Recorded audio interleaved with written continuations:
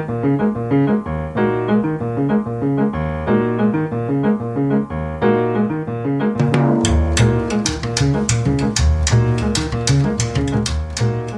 and welcome to the Austin Art Talk podcast.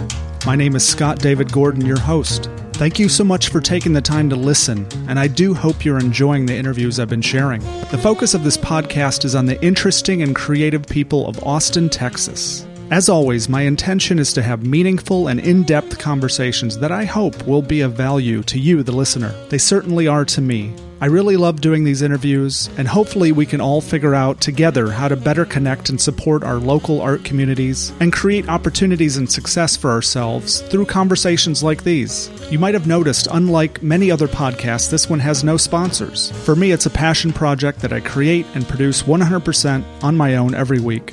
Please consider helping to support me and my continued efforts by becoming a patron of mine. Go to austinarttalk.com and click on the support tab to learn more. And if you really love an episode and have a feeling it might benefit someone else, please share it with them. It might be exactly what they need to hear. Thanks to those who follow and interact with me on Instagram, @AustinArtTalk. That is by far my favorite social media platform. I post daily about local art events and try to support and share the work of previous podcast guests, along with other interesting people, art, and podcasts that I find which you might enjoy. On to the rest of the show. Adrian Whipp is a passionate and driven photographer who has chosen to pursue more rare, challenging, and unconventional ways of making images. He is probably best known for his family heirloom level of portrait making in the form of tintypes that he captures in his custom mobile photo studio at the back of the French restaurant Justine's Brasserie here in Austin.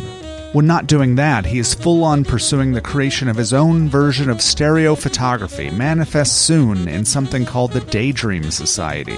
What I see is an inherent fascination and generosity in what he creates and shares that is really intriguing and inspiring. I encourage you to tune in and keep an eye on what he's up to. If you make it over to have your tintype made, which I highly recommend, make sure to let Adrian know you heard the podcast. And definitely check out the beautiful work on his website, adrianwhip.com. And be sure to specifically check out the Daydream Society and sign up to get email updates. Please enjoy this wonderful conversation with Mr. Adrian Whipp. Okay, Adrian, thanks for being on my podcast. Yeah, thanks for having me. Excited. Yeah, it's been a while. I've been an admirer of your work. I'm sure anyone in Austin might know you from your tintype business that's at Justine's. That's mainly how I met you. Mm-hmm. But in looking at your website and kind of exploring everything else you're doing, it's like, wow, there's so much more depth to you as a photographer than just the tintype guy, right? I don't know. Yeah. I was really impressed. It's multifaceted. I'm definitely obsessed with photography on different levels. Yeah. I'm obsessed with deconstructing photography as well and kind of getting to the root of what it is and why it's an art form. That really intrigues me because it's a very strange medium that kind of locks you into a certain path. If you pick up a camera, you're picking up a tool, you're picking up a piece of technology that in some respects constrains you. You can only do certain things with it, which is something I really enjoy about it. But then I have these bigger questions about what does that mean for the work that's being produced? If you and I have the same camera, we can produce different work, but the way we're seeing the world is largely constrained by that technology. So you look at lenses, for example, it's receiving input from the world and it's portraying it in a certain way. Yeah. It's not like painting where you can portray the world without the rules of perspective, for example, or you can bend the rules of perspective. You can't do that in photography, or at least it's very difficult to do that in photography. You look at a painting like a Picasso or something where he's looking from multiple different angles at the same subject, and he's including time into that, and he's including this sort of aperspectival view where he's looking all around an object. It's really hard to do that in photography. It can be done, but those are the kind of things that really interest me, breaking it free of the constraints of its technological nature, I guess. Yeah. Well, there's a word that you used, which is a word that's very related to photography, fix or fixed, that you use on your website quite a bit. And it's interesting that you talk about like kind of the idea of fixing a moment, but then you also seem to kind of want to explore projects that can't fix a moment, like your Cathedral of Light, let's say, which is like a moving present moment kind of experience. Yeah, I think that's really an interesting kind of a dichotomy. It's unfixable in the sense that it's a camera, it's a photographic work. And for those that don't know, it's basically a camera obscura, so it's a room with a lens on it, big aerial surveillance lens that projects a huge image onto a piece of ground glass. It's so enormous, and it's so, that image is so just gargantuan that you can fix that image. There are ways to do it. My good friend Ian Kasnoff is a huge inspiration on this. He is the lunatic who is in a trailer camera pulling huge sheets of paper across and actually fixing these images. But the sheer effort involved is just kind of mind-boggling, and the expense. Yeah. And I would go around to his place and just sit in the camera and look at the ground glass, and that was kind of all the experience that I needed. Yeah. Not that his photographs won't bring you to tears. I mean, they're just incredible, some of them, some of the images that he captures. But the magic for me was just seeing this light suspended on a piece of ground glass, and getting to sit with that in the same way that you'd get to sit with the real world and look at something and pay attention to something and watch it open itself up to you. You get that inside this Cathedral of Light. It's a darkened room where there's nothing to do but just, observe this sort of luminous, brightly colored, upside-down world. It's really magical. But yeah, that was the first point that I decided to sort of abandon the idea of actually capturing this image and this. As photographers, we have this sort of tendency to want to photograph everything, want to capture everything, want to preserve it, and that's a sort of grasping at the world that I question whether it's healthy sometimes. Yeah, and I have that in me. I sometimes just can't put a camera down. I'm useless at a wedding because I don't sit in my seat. I'm just constantly moving around trying to take photographs. I almost feel like, though, isn't it baked into the world of photography? If you, let's say, started out in the darkroom, there's literally a chemical called fix, like you're fixing the image. Yeah. So it's kind of part of the mindset of the process. That was the birth of photography, when Niepce finally managed to fix his image. Yes. Even though there had been photographs before of a sort, they would disappear. They were ephemeral. Time. Yeah. Right. They were gone.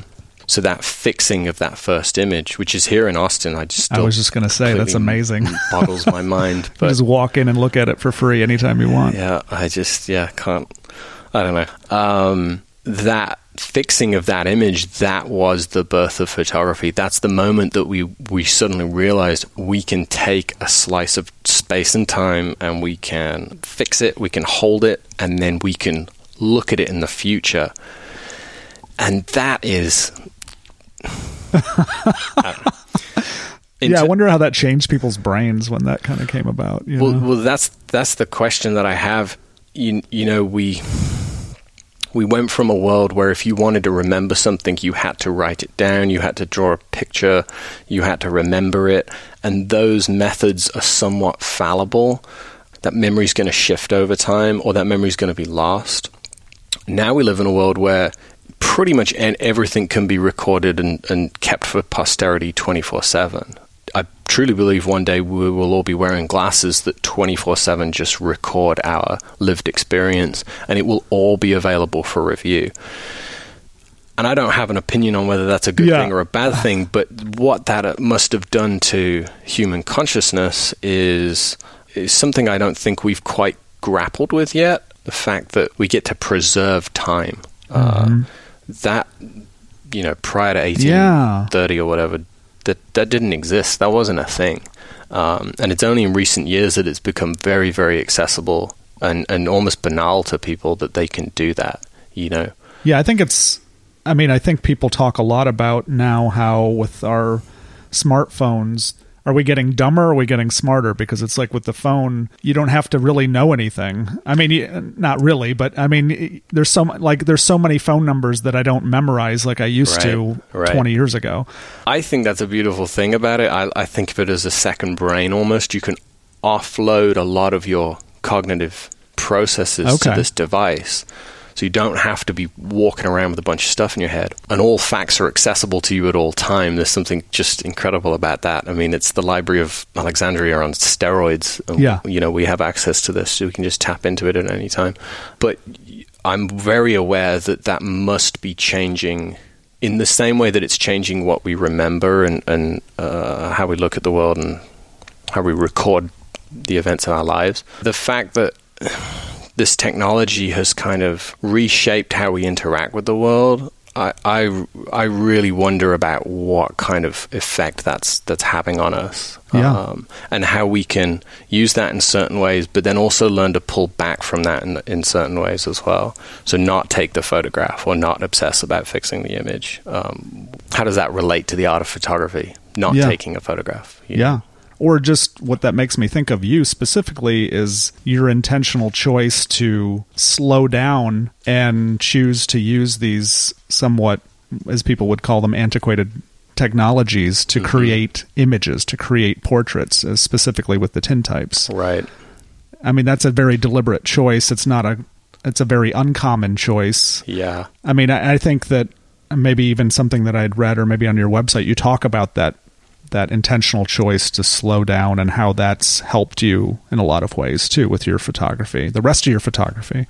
Yeah, undoubtedly. There's something about, you have a lot of skin in the game when you take a tintype photograph, because you can't run the shutter 15 frames a second and hope you got it. You really have to get everything locked down and dialed down. You have to make sure your sitter's in the right space emotionally. There's a lot of moving parts there, and the goal is to really only take one photograph. Obviously, we reshoot them when they go wrong, but you pay a time penalty there. There's a penalty in expenses. It's an expensive process to actually make one of these things. But the act of choosing that ancient, antiquated process that really is burdensome in a lot of ways, I think it imbues the photograph with a little more specialness. It becomes more of a treasured artifact. I mean, I get emails from people, they'll essentially say, if my house burnt down tomorrow, I'm grabbing the tintype and the kid and the dog, and that's it. Oh, wow. And that's such a huge compliment to receive, and it's kind of mind-blowing for me. Yeah. Because it's the day job. It's just taking photographs. But there's a quality to those images that, really is quite unique. And I think they're almost imbued with this power because they're a one-to-one replication of the world. That plate interacted with that sitter, the light bounced off that sitter and hit that plate. There is no way to reproduce it. It becomes this really unique artifact and very, very special, and people really treasure them. So, yeah, no doubt. Yeah, maybe we could talk about how you 7 years ago found yourself starting that business, or even how you got into photography to begin with. Did the tintype come first, or was it photography, your interest in photography? It was always photography. I picked up my dad's camera. It's a pretty common story. Sounds like a very similar story to your own. Picked up my dad's camera, took it on vacation, took it out when we were riding BMX, took it out shooting pictures of friends and bands and all the rest of it, and really just found it to be a very powerful tool. I was in art school. That was always kind of my trajectory. And in photography, I found this way of not only being able to capture what I was seeing in the world and things that were important to me, but then being able to take those prints and completely disassemble them. So we do a lot of collage work. That was very prevalent years ago. So I'd cut the photographs up and reassemble them and, separate figure from ground and really play with what I had taken, on a roll of film. And then tintype. When I first came to Texas a long time ago, a really good friend of mine had shown me an article with a photographer called John Coffer. And John's a really old school guy, upstate New York, lives on a farm, milks his own cows, doesn't own a motor vehicle. And in the 80s, he had taken a horse and a cart, very similar to the way that the old itinerant photographers from the 1800s would have done it. Took it all over the U.S. He quit his job. I think he was a Wall Street trader or something. Moved to this farm, bought this horse and cart and just traveled the country and took portraits. And something about that, this friend who had showed me this article just sat in the back of my brain and kind of percolated for a long time. Yeah. And then I reached a point in my life where I wasn't happy with my job. I started to feel very stuck. I wasn't creating. Is that when you were doing the security systems? Yeah, I managed a branch for ADT Security, or a dealer for ADT Security. Yeah, one of the worst jobs imaginable. Not for an artist. Yeah. Found out I had a real aptitude for sales, so that was kind of fun. Oh, that helps. Yeah. And there were times that, we really were helping people out, but there was a lot of times that it was, you're selling vacuum cleaners door to door. It's the same kind of thing. So yeah, reached the end of my rope with that. Wrote a long overdue letter of resignation, said my piece, walked away, and this was all wrapped up in the same kind of time that I had been learning the tintype process. And I just went 100% in that direction. Just decided I'm going to have a go at this and see what I can do with it. And Kaffa was really the inspiration for the mobile studio. So built this tiny house on wheels, and that gave me the ability to kind of move the studio around and bring the photography to people rather than the old model. Because, 2011, 2012 is not a good time to be starting a portrait studio, because there pretty much wasn't a portrait studio left in this entire country. And what was left was subject of much ridicule. Yeah, like glamour shots. Right. Which is a shame, because it's a beautiful art form, and people need that. They need a place that they can go and bring the kids every year and get a photograph like that. I didn't even realize what I was playing with when I opened the business, but how important that is to people.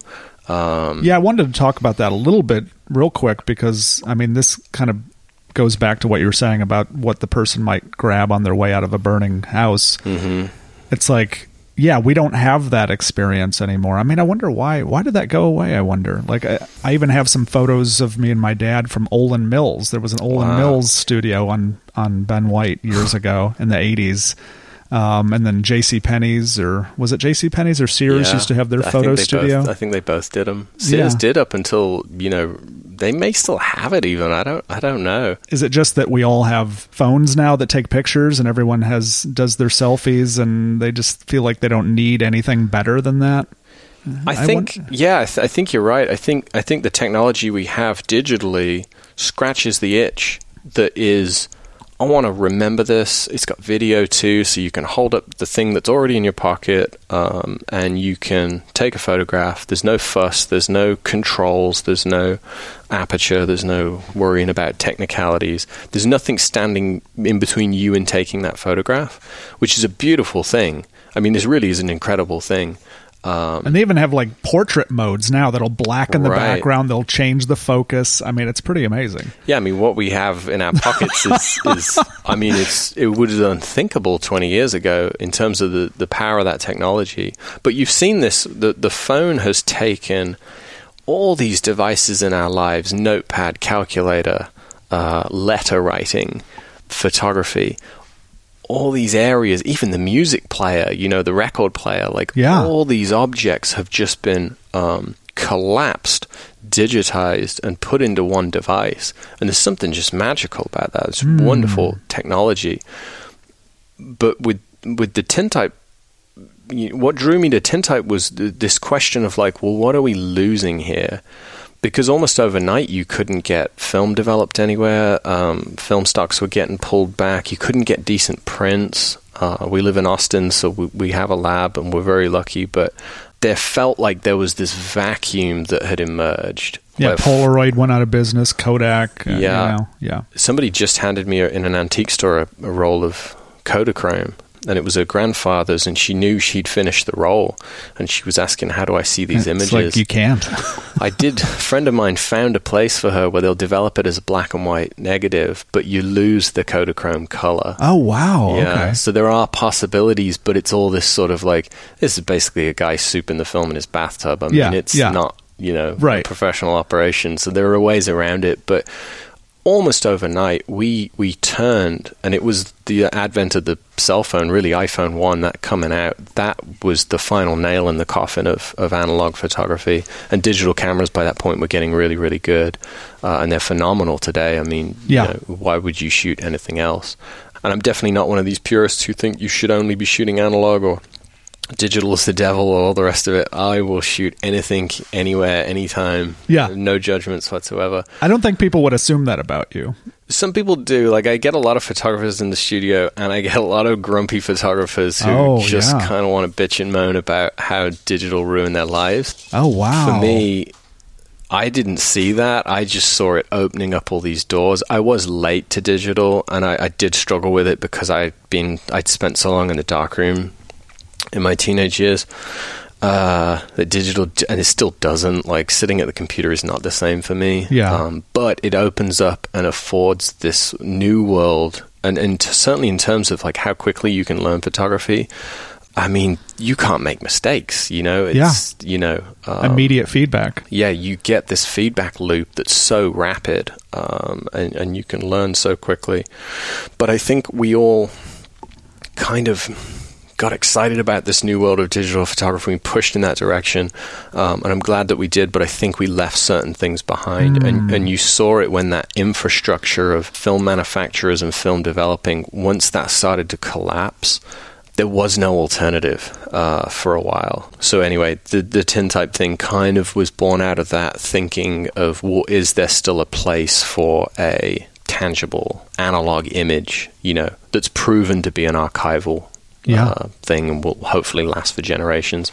And it's a style of picture taking that is not modern, but it does lend itself to something that you can take with you pretty immediately. Right. Which is quick. Which is not common either. It's got a really quick turnaround as well. When we shoot a photograph, you know, I'm in the darkroom for 2 minutes and then I can bring an image out and you can watch it appear in the fixed tray. That's really, really quick. It's not like we got to finish the 36 roll film and send it off to San Antonio or whatever. Right. It's very, very immediate. So it is this sort of weird process that it's one of the earlier forms of photography, but in terms of its workflow, it's pretty quick. You get to see the images pretty quickly, and that serves us well when we do commercial and editorial stuff. You can shoot the photograph, you can show the client. And, it's not an iPad, but it's right. Good enough. Right? Yeah, it's not a screen, but that's what they expect, you know. And if you were shooting film, that's really difficult. I don't know how they did that for so many decades. They would just rush them. They would have labs where they would or Polaroid. I guess they shot Polaroids. A lot of test shots. Yeah, but they would also have labs where you could send them a film, and within an hour, you'd get at least a contact sheet that you could show the client. You know, but yeah, once that infrastructure went away, it's not in existence anymore. So yeah, tintype serves the purpose really well, I think, and this is why you're starting to see a lot of tintype photographers popping up all over the country. Oh, really? Oh, okay. Yeah, there's a lot now. Interesting. Which warms my heart to no end. Yeah. You know, because people are realizing that, like, oh, we can set this up in our little town, and we can work in the vernacular. We can just have regular people coming in, bringing their lives and their stories and their kids and all the rest of it, and we can make photographs for them. And that's applicable anywhere, you know. It's not an Austin thing. I think at first people just assumed, well, it's Austin, it's a hipster thing, right? Okay, this is going to burn out in a few years. I admittedly also had the same reservations that maybe that would happen. Oh, wow. Yeah. But yeah, I'm wed to a number of people now. They've been coming in for 6-7 years and taking a picture every single year. Oh, wow. You know, they have plans to do that as long as their children are in the house or whatever. So yeah, it's got legs, I guess. Yeah. Which was as amazing to me as anything. Maybe share some more with me about just this business, like how it's changed your life, some of the rewarding experiences that have come from it, like even just stories of really great moments, or just anything that you want to kind of like help us understand, like what this business means to you. Man, that's as a part of your life, a big part of your life. That's a big question. I've seen this never, you know, I still can't get my head around it. I've seen couples come in as young couples, and then they've come back for a pregnancy portrait, and then they've come back with a child. And then I've watched that child grow up. There's something about that process where you are really involved with somebody's life and recording their life and making a photograph that child can give to their children. Yeah. Because it's not like a film print or a Polaroid where it's going to, fade out in 30, 40 years. I mean, these are archival for hundreds of years if they're made right. So once I was a few years in, I started to realize like, oh, people are really using this service. You start to see yourself in this bigger lineage of, how do I describe this? I'm a sort of small cog in a bigger turning mechanism here. Yeah. There's something bigger than me going on here. And it's that recording of these moments in time that then get put on the wall and become this sort of heirloom artifact. When I started the business, I just hadn't thought that far ahead. Yeah. And that never ceases to amaze me. When people come back, it's kind of, it's a huge compliment, but yeah, it's just, I don't know, it's wild to think about, especially when you look at old photographs from the turn of the century or whatever, or you find an album in an antique store and it's just photograph after photograph of the same kids, and this whole life's been recorded, and we're not even scratching that with a yearly portrait or whatever, but there's something about building that body of work over time, and giving people something to kind of reflect back on that, yeah, it's out of my hands. That's how it feels. It's bigger than me. And yeah, that I just find to be the most rewarding thing, I think, most rewarding part of the process. It also kind of locks me into it because I've made this obligation to certain families where, they're going to want these things in the future. They've started this sort of sequence of imaging, and hopefully I'll be around to provide it, or if not me, somebody else in the business will be there. Yeah. I guess I hate to admit that I just kind of thought the bulk of your business was probably just people that are just going to Justine's that have had a few drinks that are like, oh, what the hell? Let's get a picture. That's definitely a huge part of my demographic. Yeah, definitely. Wrangling the drunks is definitely a big part of it. Because folks are out there having a good time. They're all dressed up. It's date night, Yeah. But again, it's the same thing of like, me and my wife are pretty obsessed with photo booths. If we ever see one, especially one of the old film ones, we jump in it right away. Yeah. That's a sort of a way to record a moment of time. Yeah. And it might be a throwaway moment of time. You might say, well, I'm just at a bar and I'm drinking or whatever, but that's an important part of our lives, You're sharing these experiences with somebody. And yeah, just being available, I guess, for people to use that service, And folks come in all the time, and I one of my favorite questions to ask is like, what brought you in? What are you celebrating? What's the reason? And it's not always celebration. Sometimes it's a divorce or a death, or oh wow, something else they want commemorated in some way. But there's always a memory there. There's always something in that person's life that is forever going to be imbued into that photograph. And serve as a reminder or a motivation or inspiration or whatever it is. People have myriad of different reasons for wanting to be photographed, and I'm still exploring those reasons. There's so much. There's just so much there. How many do you think you've done by now? That's a good question. I, out of curiosity, just counted because I keep a scan of every file that I've ever shot. Oh, okay. So it's a pretty easy count, and I believe I'm about to hit 15,000. Whoa! Yeah, which is you consider each one of these things is hand poured, hand developed, hand shot, hand varnished, hand scanned. It's a laborious process to make that image. You've got about an hour's work in each photograph. Once it's all said and done. And 15,000. I think I haven't counted since Christmas, but we had a very busy Christmas season, and I'm pretty sure I'm close to, if not over 15,000. Which is like, if you shoot digital and you're a wedding photographer, that's just like, that's a Saturday afternoon. Yeah, right. So it's not a huge deal, but yeah, it is. Yeah. It's a little terrifying to think about, honestly, because the other thing is all those images are out in the world. I've got a bunch of them here, but I don't have that many because there is no way to replicate it. So I have my digital files, but there's 15,000 pieces of metal with people's faces and families and memories on them out in the world, and they'll all outlive me. Yeah. If they're looked after. So yeah, there's a whole nother layer to it there, which is just kind of a total mind boggle. Is that like legacy? Is that something you think about? I don't try and think about that stuff, honestly. I don't know. I don't know what that looks like in the future. I don't know where that work will be, but I kind of like that. I like that I've had to relinquish it. I don't get to keep that. Yeah. There's no negative in this. I don't keep anything. The negative in the print walks out the door with that client. But that's what photography, for me, that's the kind of important thing about photography. And what we lost when we transitioned to digital was the fact that we weren't printing these images anymore. We were storing them in the cloud. Who knows where they are? But with the tintype, I know that they're out there in the world doing the work that a photograph needs to do, which is, every once in a while you look at it and you think about who you were and who you want to be and what's important to you. And that's a powerful thing. And people that are important to you. You're right, exactly. A really tough part of the job is learning that somebody you photographed has passed away. That's happened to me multiple times.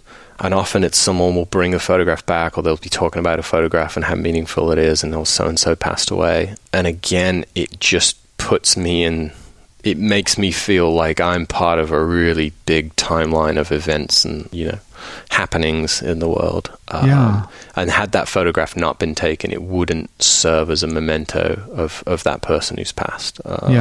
So yeah, there's something quite powerful there too.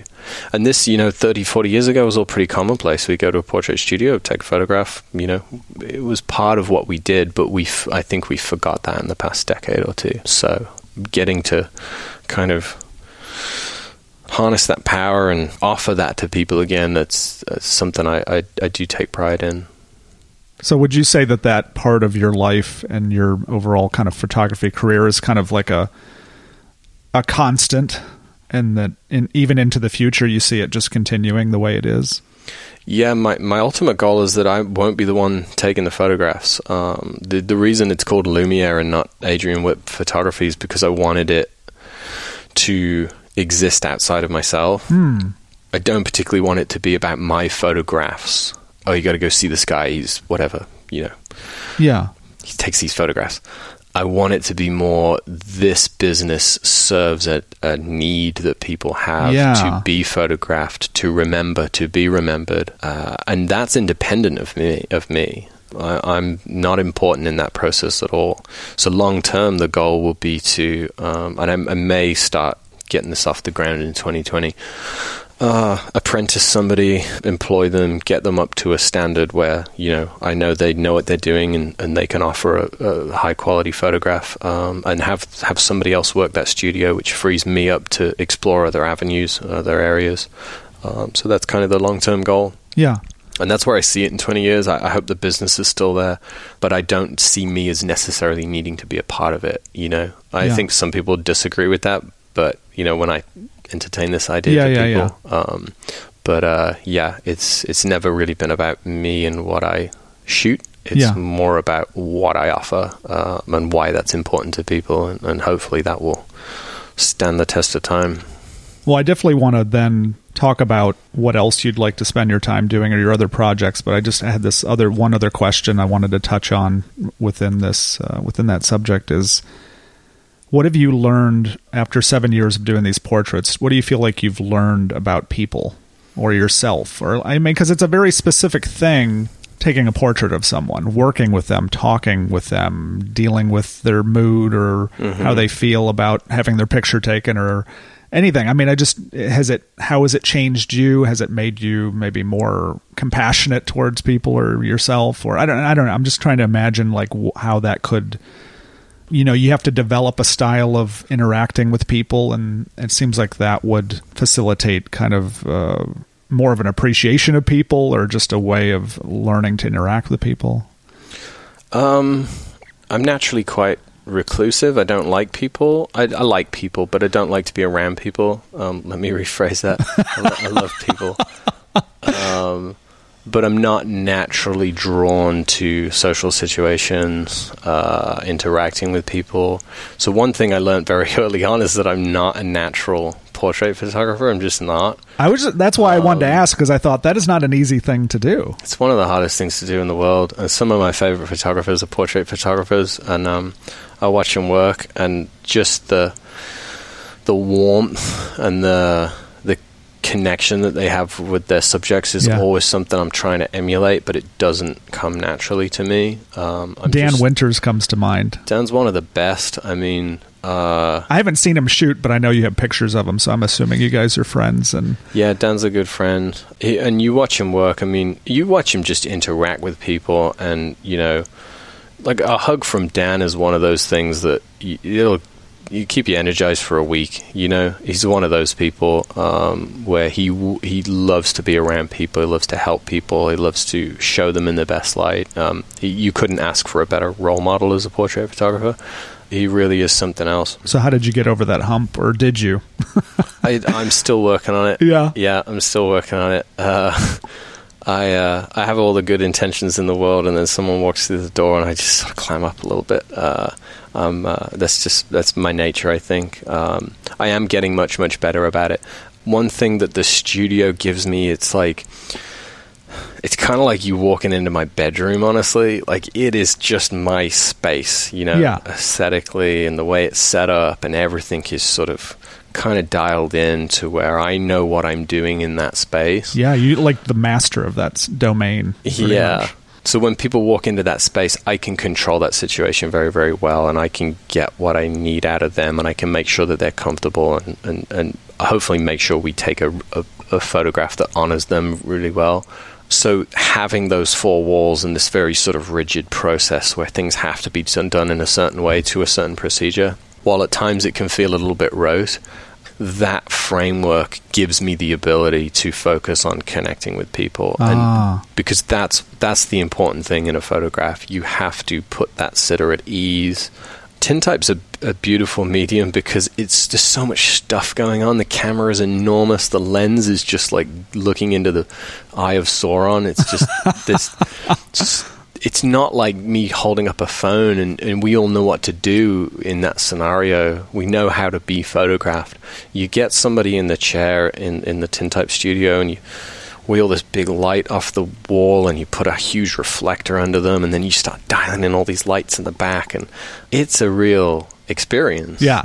And a lot of people get kind of a little bit freaked out. They sort of take it very seriously, which is good. They bring something to that process that they wouldn't bring if it was just a throwaway disposable image. So that whole carnival that I'm putting on and just making this photograph, I always find that helps me to grab that person's attention and sort of bring them into that process. And make sure they know what's going on. And ultimately, my goal is to make a very honest portrait, and that might not be a portrait that you particularly like now. You probably will in the future, is what I often tell folks.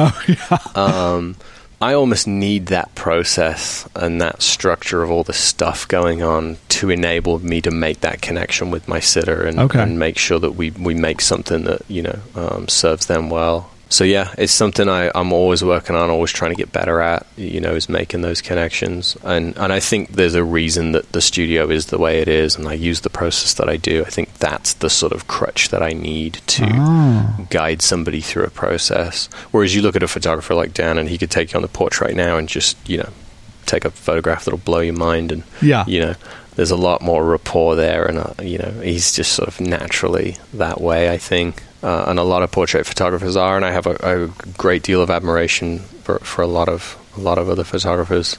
But that's all. That inspiration always serves to, you know, show me where I'm lacking, and hopefully, you know, we get better. Yeah.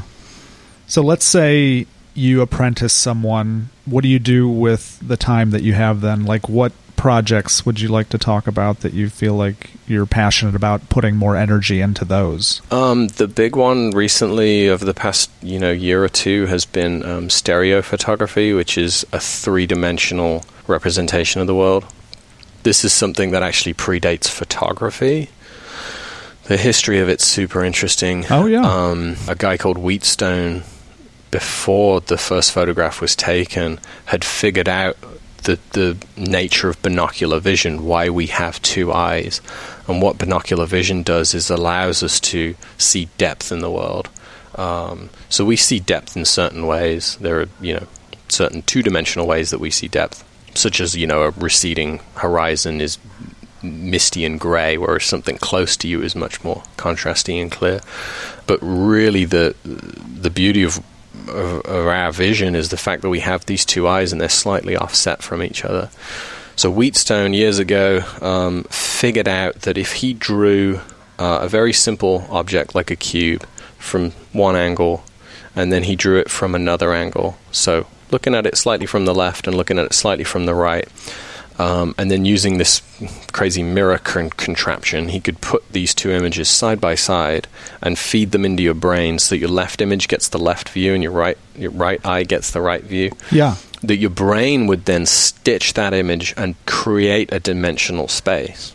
2 or 3 years later, photography comes along, and photographers realize, well, now we don't have to draw the cube. We can photograph the cube with two lenses that make two very similar but slightly different photographs. And then when we put those side by side using optics as a viewer, the brain will do the rest. Yeah. So from the birth of photography, really up until the 1910s, 1920s, stereo photography was an enormous part of how people saw the world. You'd get these, keystone views or whatever, stereo cards in libraries and schools and museums. And if you wanted to see a view of, pyramids of Giza or whatever, you would go look up this photograph and you'd see it in actual dimensional space. Your brain is just convinced that it's there, essentially. Yeah. For various reasons, this as well died a death, and has largely been forgotten. It had a little resurgence in the 50s because you could get 35mm cameras that would shoot in stereo, and you had this sort of hobbyist scene of people that would,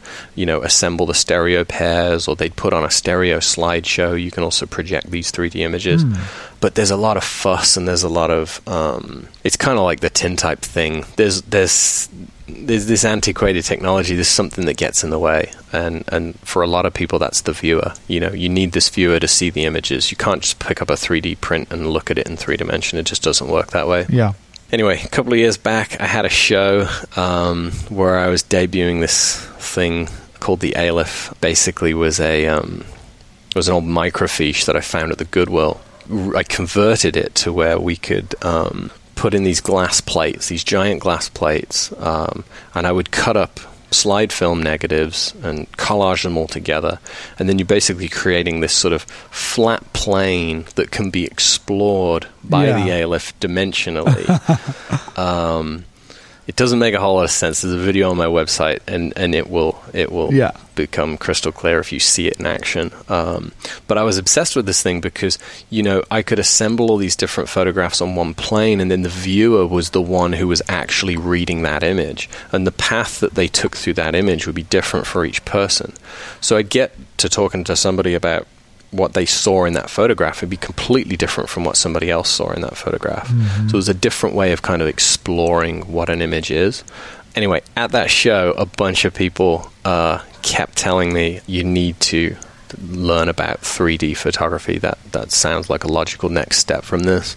And it wasn't something I was particularly familiar with. I'd seen the stereo cards, but I'd never had a viewer, so I'd never thought to look at one. And as soon as I picked one up and looked at it, a friend of mine actually brought me a box of these things, stereo cards with a viewer. Really generous gift from an old friend. And I pretty much closed the studio that night and was just looking at these things, got absolutely absorbed into these worlds, It became very apparent to me that that's what I'd been looking for, because I'd been, layering photographs onto glass and stacking them and trying to shoot through them. I was trying to bring dimensionality into my work. The Aleph was as close as I got. All these different techniques, but ultimately once you rephotograph something, you flatten it again. That's the problem with photography. You take this dimensional world that we have around us that we can roam about in, assuming you have, decent vision and 2 eyeballs. You can experience the world in this way. And as soon as we photograph it, you take all of that space-time and you just flatten it. You just crush it down onto this 2-dimensional plane, and then you hang it on the wall as a print. And that's not to take away from what photography is. I mean, that's still a powerful, powerful thing. But there is something missing there for me. There always has been. There's something about photography that isn't true to the real world. It's not how we see the real world. It doesn't absorb us in the same way, or at least I find. And in this day and age where we are hyper-saturated with images, we are all so good at looking at photographs that we don't really look at photographs for a very long time. Yeah. You watch somebody on Instagram, I mean, you could see the most beautiful image of all time, and it gets maybe 3 or 4 seconds, and we're so good at reading that image. We scan it, we get everything we need out of it.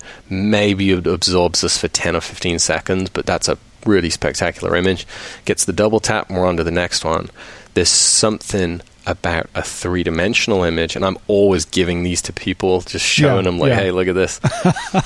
Once it clicks, once they learn how to look at that image, the jaw drops, and they'll spend minutes with that image. I mean, I've had people sitting in these chairs just sitting looking at these photographs for minutes at a time.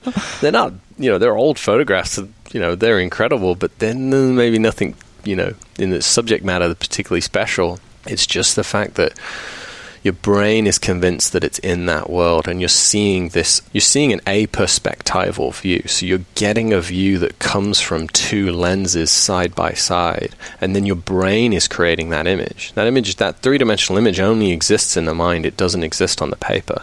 On the paper, they're just 2 images that kind of look the same side by side. Yeah. And that's why for years I had just passed up these stereos in antique stores and thrift stores, and never really quite got what was going on there. But it takes the viewer, and then it takes the mind behind the viewer to stitch it all together and just get absorbed into that world completely. Yeah. So how have you integrated this into your practice? Or what do you intend to do? My intention is to, I've been playing with their essentially glass plate slides. So it's a full color slide. It's slide film. So it's really high resolution, beautiful saturated colors. And what I've been doing is I've been shooting the stereos and then having them printed back to film. So just like the tintype, it's an analog process. It's, photochemistry. So take these negatives, sandwich them between glass, and then frame them in wood. So you have this really nice, looks like an old Magic Lantern slide. Like, it's got this really cool feel to it. It's got a bit of weight, and it's very, very special. It doesn't feel like a photograph. And even when you see them, just in the box or whatever, they don't look like much. They require light. They require being backlit. So you hold them up to a window or to a light, and then you use the viewer and you lock into that world. And the combination of backlit slide film, full color, on these glass images, for me, it's like the whole hog. It's photography kind of coming full circle and really giving us an accurate representation of the world, something that you can get as absorbed in as you can in the real world. That's something that's very important to me, is sort of knowing how to look, how to really see, how to sit with something and see it. It's kind of like you say a word 1,000 times and it just becomes abstract and nonsensical, and you realize it's kind of unmoored from any consensus reality. The same thing happens when you look at things in the world. You spend long enough looking at something and you can't tell what it is anymore. You are completely absorbed in it. You see the entire universe in a leaf, with a bit of sunlight coming through it. That fascinates me. Photography aside, that interaction with the world visually, really just, I could spend all days just looking at things. Yeah. And I think I'd reached a point where photography wasn't quite representing that in the world. And then the stereo photography came into my life, and that's as close as I think we're going to get. And it's good enough for me. And I love just sitting people down with these stereos and watching them kind of clip into it and just explore that world with the eyes. The eyes move around, they range at depth. You just don't get that in a two-dimensional print. There's just no way for that to translate. And it's a more natural way of seeing a photograph, I think, because that's what we do. That's why we have 2 eyes. That's how we explore the world. Yeah. So that's gotten its hooks into me pretty hard, and for the past 2 years, pretty much that's been just 100% obsession, is just figuring out how do I shoot these photographs, how do I print them, how do I display them. There's a lot of technical hurdles. It's really unexplored territory. even with tintype, there were people that I could ask questions of. There were plenty of people shooting it through the 90s, kept that process alive. But with stereos, there's just very, very little out there. Very, very little information, and nobody really working in the medium. So I'm hoping that I can get a product off the ground that I can ship to people, be these glass plate negatives. The real beauty of the process is they work really well on a phone. Like, phones are now so high resolution that you can magnify them a little bit, and there's not really much breakdown. So that's another method of delivery. Oh, yeah. I can email you a file, you can save it to your phone, and you can step into that world, Wow. You can see it that way. And it's backlit, it's bright, it's an iPhone or whatever phone you use, so the screen is, more than capable of reproducing that well. It's not quite the same as the film, the actual tangible. Of course, there's always some give and take there.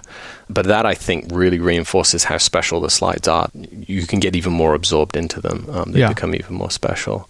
But yeah, there's a couple of different ways to deliver these photographs to people. I just have to figure out, exactly what that's going to look like. But then hopefully that will inspire people to work in this medium. Hopefully we can have more 3D photographers in the world, because it's kind of a lonely business. Yeah, you're the pioneer right now. I guess that project's called the Daydream Society, right? Mm-hmm. And on the web page for that, it says celestial visions from the imaginal realm. Mm-hmm. Like, why that tagline? Like, what is that? How does that relate to what you're passionate about? I think art for me has always been about giving somebody an image that they can get absorbed into, and that takes them to a place that is sort of hyper-real. It's not, it's not reality, but you also can't quite pin down what it is or where it came from. And I see that in the tintype process as well. It's quite arresting as a modern person to be photographed in a tintype, because it puts you in this other world where it's you and it's a modern photograph, but you just can't quite, you've never seen anything like it. You just can't quite, it breaks you out of that pattern of being so well versed in looking at imagery. And we all are. I mean, right out the gate, if you were born 75 onwards, how an image works, how it works on you, to the point where we don't particularly look at these images anymore. And the tintype in portraiture for me gave me almost the ability to kind of shake people a little bit and just go, look at this photograph, it's different. This is you in a different realm. So with the Daydream Society and a lot of what I shoot outside of Lumiere, I really I wander about in the world and pick up objects and see scenes and just get absorbed by something, and I want that absorption to carry. I fall in love with something in the world, I want you to fall in love with it as an image, and that's one of the most difficult things you can do, I think. But isn't that like kind of like the mission of the artist in general, kind of in a very basic way? I like to think so. Yeah, I think our art world is a little corrupted by theory and political discourse and concepts. So I don't necessarily see that in the art world very often. It's certainly there, as opposed to just the experience being primary, right? To just become absorbed by a work and to let it act on you in a way that is unknown to you. I always think about the cave paintings of Lascaux and all these old rock drawings that prehistoric man had, in some cases, tunneled miles under the surface of the earth to draw, to represent something that they saw in the world. How mysterious and pure that is, that impulse that's in us to take what we see in the world and translate that experience to somebody else. But if you were to walk up to a cave painter of southwestern France, why are you doing this? What does it mean? They wouldn't be able to tell you, but there's something powerful there that they have to act upon. There's a process that they're going through. And there's a reason that this art exists in the world, and it still speaks to us today. You can go into these caves and see these things and be incredibly moved by them, but not have the first clue of like what that means or why it was there. And I came through art school just being sort of filled to the brim with theory and discourse and understanding and reasons for, like, you don't need to look at this piece of criticism. Yeah, that's a good word. You don't need to look at this piece of work. We can tell you what it means. You need to read the textbooks. Well, don't you think that in a way lends itself to what I was thinking when you were talking a minute ago, is like how I imagine most people are just intimidated maybe to have the experience you're talking about, to let their guard down and be moved by something. Like, I feel like most people are probably pretty resistant to that, or they're intimidated by it, or like, oh, I don't understand that. Right? I don't know. Yeah. No, absolutely. I think we live in a time where it's very easy to be distracted by other things. I mean, you can do this looking in the mirror. You can just look at yourself in the mirror for 30 seconds to a minute, and you just get, it's almost psychedelic. You get absorbed into this world. And it's just attention. You're just paying attention. That's all it is. But that's a terrifying prospect. It's terrifying to me. It's terrifying to do that, to sort of have that communion with the world where you're letting the world open itself up to you by your simple witnessing of it. And we could really go off the rails here if you like, because there's all kinds of, science is coming to the conclusion that if you're not looking at something, it doesn't exist. Yeah. I mean, on a very real level, that wave function of me looking at you as I turn away collapses. Of course, you still exist in some sense, but you don't, in any rational explanation of it, you cease to exist when I cease to look at you. And that is just mind-boggling, because that tells you that there's something going on. When we look at something, there is something happening there. There is some co-creation of the world between my eyes and whatever it is that my gaze is fixed upon. Yeah. And I don't claim to understand any of it, but you feel it. You feel it when you look at something in the world and you really pay attention to it. And anyway, with the stereo photography, certainly I found that's as close as I can come to translating that experience and gifting it to somebody else. Yeah. And anytime you do that, you don't really know what you're doing, and you don't really know what the experience of the person seeing it is going to be. But then again, you think of these cave paintings. Well, they don't know that, if I go down in one of these caves and I see these paintings, I'm going to be affected by it in some way. I'm going to see my part in the lineage of history. That is a very different and more pure art experience than where our art world is currently at, which is self-referential critique and theory and ideas being the predominant experience of art rather than the art itself. Yeah. You look at a banana being taped to a wall and getting eaten by another artist. I love that stuff. I can't get enough of it. But what you're watching is the art world with all of its cynicism and, the banana gets eaten and it's all of a sudden more valuable. You're watching it eat its own tail. There's nothing there. There's no there. Banksy just shredded his painting. I don't know if you saw that. No. Had a painting, one of his really famous works, went up for auction, and as the hammer fell, he somehow remotely engaged a device that dropped the painting into a shredder. The shredder was built into the frame. Oh, wow. Starts to shred the image. And he's making a statement there. He's saying art is a Ponzi scheme. It's gotten to the point where the value of this stuff is so divorced from what it actually is. And I can destroy a painting in front of you, and the art world is going to say, well, it just became more valuable. The shredder jammed halfway through, so now what we've got is this Banksy painting where you can see the top 2/3 of it, and the rest is just mangled and destroyed. And I believe the person who bought it was told it's actually worth more money now. Oh, of course. Because it's been destroyed. And all the publicity. Right, yeah, all the hubbub around it. And you find that an artist like Banksy can't get out of this vacuum that we live in. Yeah. He can destroy his own work on the wall. And you just saw it with this banana in Miami. Bananas ripped off the wall and eaten, and it probably just it increased the value of this, becomes this spectacle. But what was the banana on the wall telling us? You've got a troll artist being trolled by another artist, And there's a statement there about the art world, but that doesn't tell me anything about my experience. It doesn't talk to me in the same way that a cave painting would talk to me.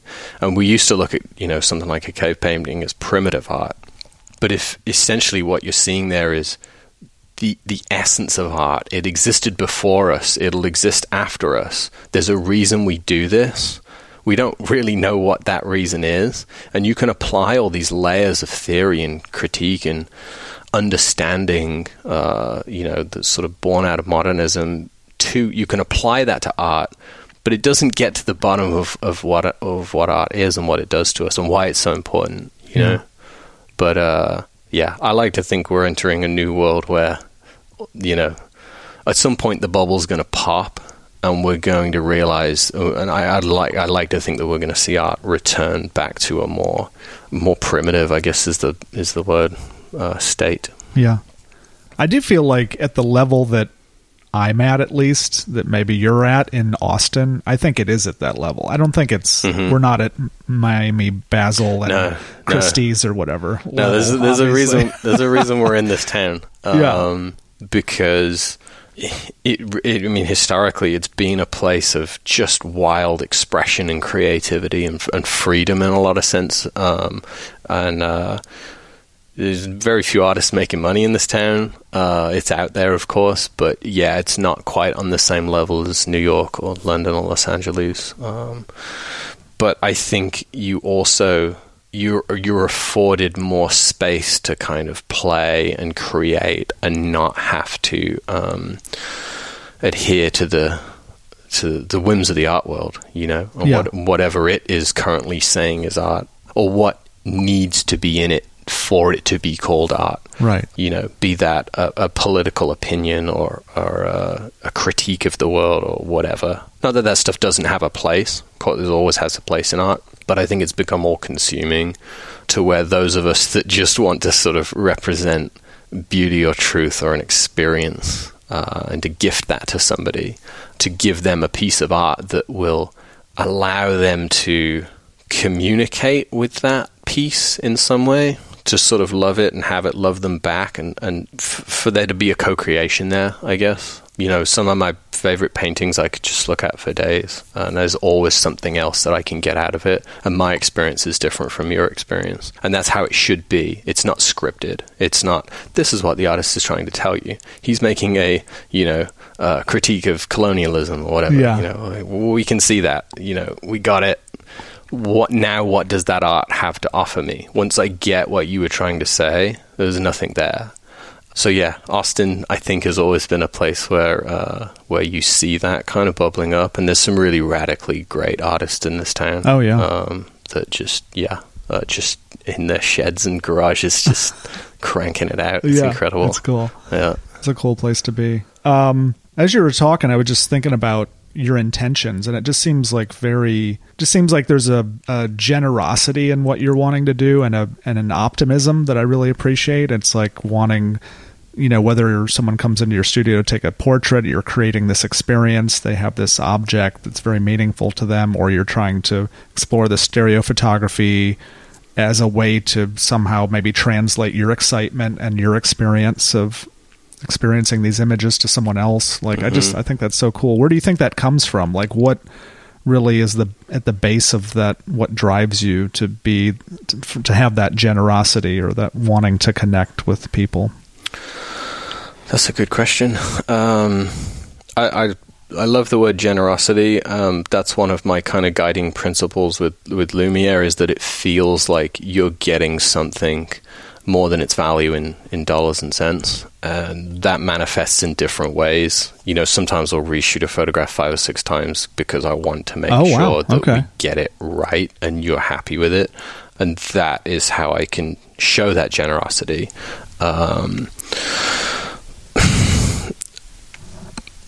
Aside from that, I've had experiences with art. I've been moved by artworks.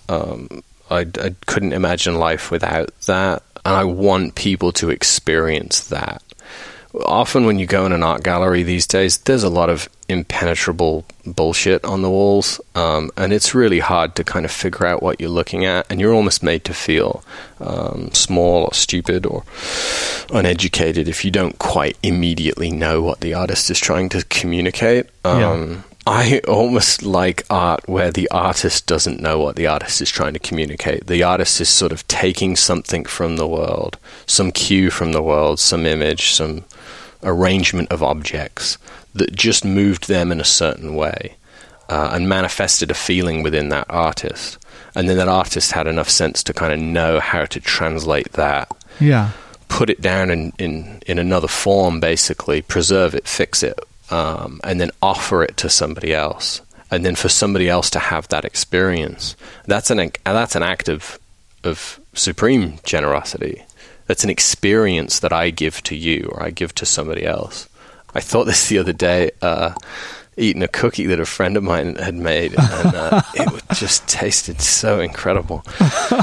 And I was having an experience with this cookie, and all I'm doing is I'm sort of consuming this amalgamation of flour and sugar and other stuff that, you know, the sum of its parts is not particularly important, but she had combined it in a certain way, and she's a very skilled chef, that gave me an experience. And it can be as simple as that, you know. I bake you a cookie and you taste that cookie, and if you actually spend time and sit with it, you're going to have an experience that was translated from one person to another person.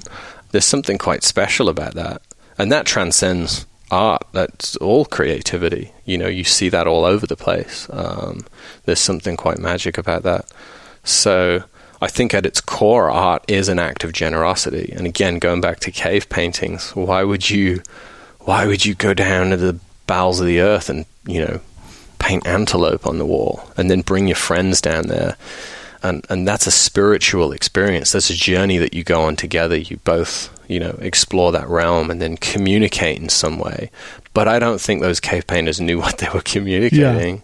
I don't think they had the first clue. They just felt this impulse. Those early artists felt that impulse to just translate the real world and to show it to somebody else. And that, for me, is, I guess, the essence of artistic practice. You know, It's just to put something else in somebody's hands and just say, hey, sit down, stop, look at this, you know, get absorbed by this. Because this will trigger things in you that I don't understand. This will push you in directions that are out of my control, you know, and that's an amazing power to wield, you know, and all it takes is a little attention on the part of the viewer. Yeah, that's you. The artist takes action, and then the ripples are unimaginable. Probably. Right? Yeah. You sort of relinquish control of it, and that's an act of generosity when you give something to somebody with no expectation of what that's going to look like in return, or, you know, what effect that action's going to have in the world. You don't particularly know. You lose control of it. But that's the beautiful part of it, because you've transmuted something. You've pulled something from the world. You've made it tangible. You've put it into a form. And this could be a, you know, piece of sculpture or a painting or a poem or whatever. And then you've gifted it to somebody else. And then it has become its own thing. And that now its own thing can act in the world, rather than a piece of art which is explainable and deconstructable and has an opinion and a point, and it's very postmodern and it's very sort of, you know, dull in some sense. That piece of art doesn't necessarily exist on its own as its own thing. It doesn't exert a power in the world, in my opinion. Yeah. Beyond me trying to tell you something, you know, about a political opinion or a belief or a, you know, conversation that I've been having. Right. Well, thank you for your generosity. I'm wondering what's coming up next. Are you going to be touring this summer? Are you going to do workshops? I know you love to potentially, you have in the past traveled around the country doing portraits, just in the fashion of the gentleman with the wagon. Yeah. Who I learned about actually on the Wikipedia page about tintypes. And I feel like there should be an entry. If someone on here is like an editor for Wikipedia, they should put an entry in here for Adrian on the tintype page, I think. I certainly wouldn't lay claim to having discovered this process. Well, no, not at all. But, you know, as a prominent practitioner. Yeah, there aren't many studios. There's a few guys in the country and the world who've been doing this for a long time. So yeah, there's definitely a list of names that you could add to that article for sure. But I think going back to Coffer, he was kind of the guy that sort of wrestled it free of the Civil War reenactment crowd and kept it going through a time where it was really dying out. Not that I have any beef with the Civil War reenactment crowd in the slightest, but that's a particular way of looking at the process. Everything has to be period correct. They only use natural light, old lenses, yada yada yada. Whereas with Coffer, you started to see that this medium had other applications. Yeah. And then Sally Mann picked it up as well. She's a big one. She did still does a lot of wet plate work, and it's radically different from anything else you'll see. It really becomes an alchemy in her hands, more of a chemical process than a photographic process. So her work's super interesting. But the future for Lumiere, I try and travel every summer. I'm not sure if we're traveling this summer, because I'm really buckling down on the Daydream Society. So the studio will be open business as usual, but I'm really trying to launch this stereo photography thing. I have a trip actually in 2 weeks. I'm going back to the mountains west of Mexico City. We went 2 years ago, I think, to see the monarch butterfly migration. Yeah. So from all of North America, these monarchs funnel down pretty much right over Texas, and then they end up roosting, or overwintering, they call it, in the mountains of Mexico.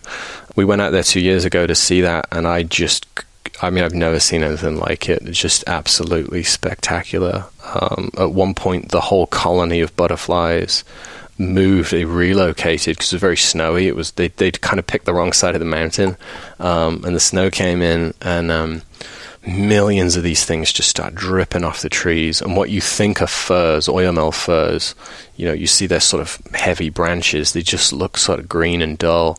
All of a sudden, these butterflies are just dripping off the leaves and flying over you, and they were relocating.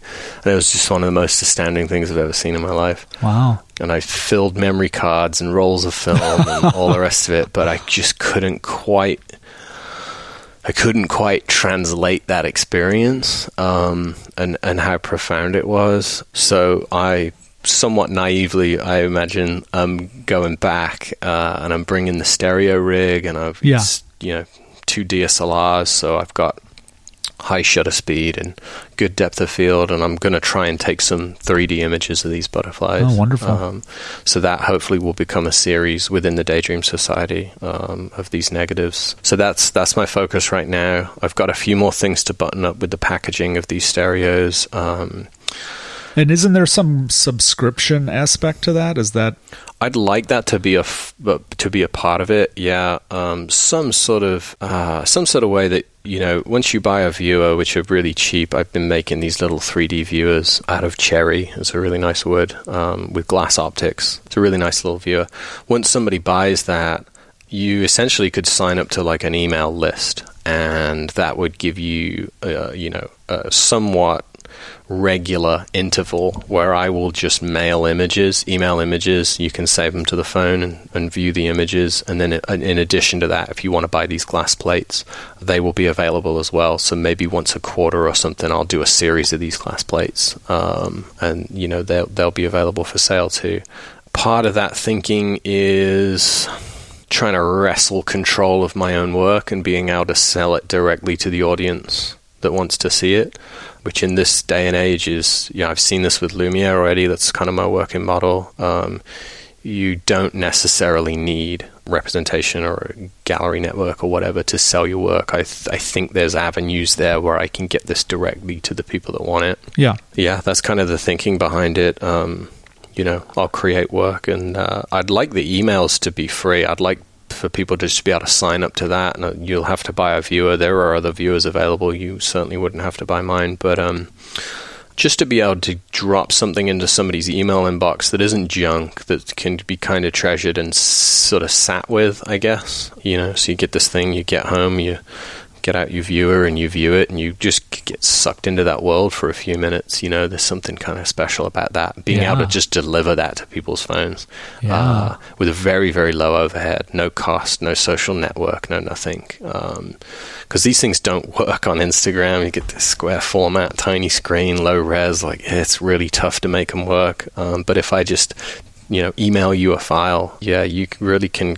experience that 3D image. That's kind of the thinking, like a 2-strand model where we where I can email these files to people and then make these slides available as well, so people can buy them, because they really are special. But a few more hurdles to get over before it's launched, but it's getting real close. Cool. That's exciting. Yeah, I'm really excited about it. It's very different as well for me. It's a completely different working process. It's liberating in some senses, but then it's also quite restrictive. You can only shoot certain things in stereo, certain things you have to be a certain distance away. You got to get the cameras the right distance apart, depending on what you're shooting. Most DSLRs are pretty big, so you can only get them so close together as well. So there's some complexity there, but I think I thrive on that, really. I'm kind of a sucker for obscure processes and punishing myself. Yeah. Cool. So would you just recommend people go to your website then to look more into that?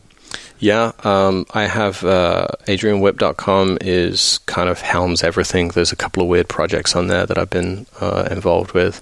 And then from there, you can link to, Lumiere or the Daydream Society. Those are 2 separate websites. The Daydream Society is kind of a holding page right now. There's not a whole lot going on there. But I'm sort of fleshing out what that's going to look like. So there's a little explanation of, what this might look like. I'm sure it'll take more twists and turns before it's ready to go, but I can sort of smell it on the breeze, like it's getting close. Oh, cool. Yeah. That's exciting. The last nail in the coffin of this was finding somebody that could print me slide film, so I could send them an image and they would put it onto slide film, so it has that resolution and that depth that you really can only get through film. Certainly if you're talking about transparencies, there's no way to inkjet transparency anything with any level of detail. It has to be a chemical process. But it's not cheap at all, but I've found a place that can make these things, and then basically I take those 2 negatives and sandwich it between a sheet of glass, and then on the back a piece of frosted glass to diffuse the light, and then wrap it in a wooden frame. And they're very, very cool little objects. Very different. Nice. And if someone's visiting Austin, they're in Austin, they can come see you when at Justine's?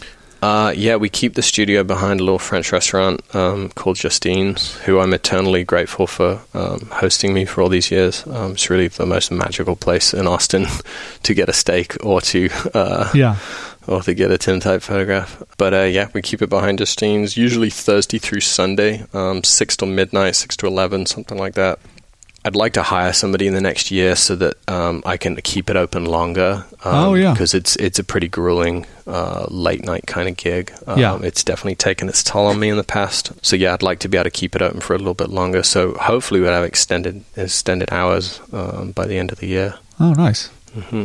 Cool. And then trips too. We always travel around, so Instagram's a good way to keep posted on that. At Lumiere Tintype, if we travel, I put all our tour dates up on there. Wonderful. Well, thank you so much for your time and everything that you said. I really enjoyed it. You're welcome. This conversation. Yeah, it's been a good one. Yeah. Cool. Thanks. You're welcome.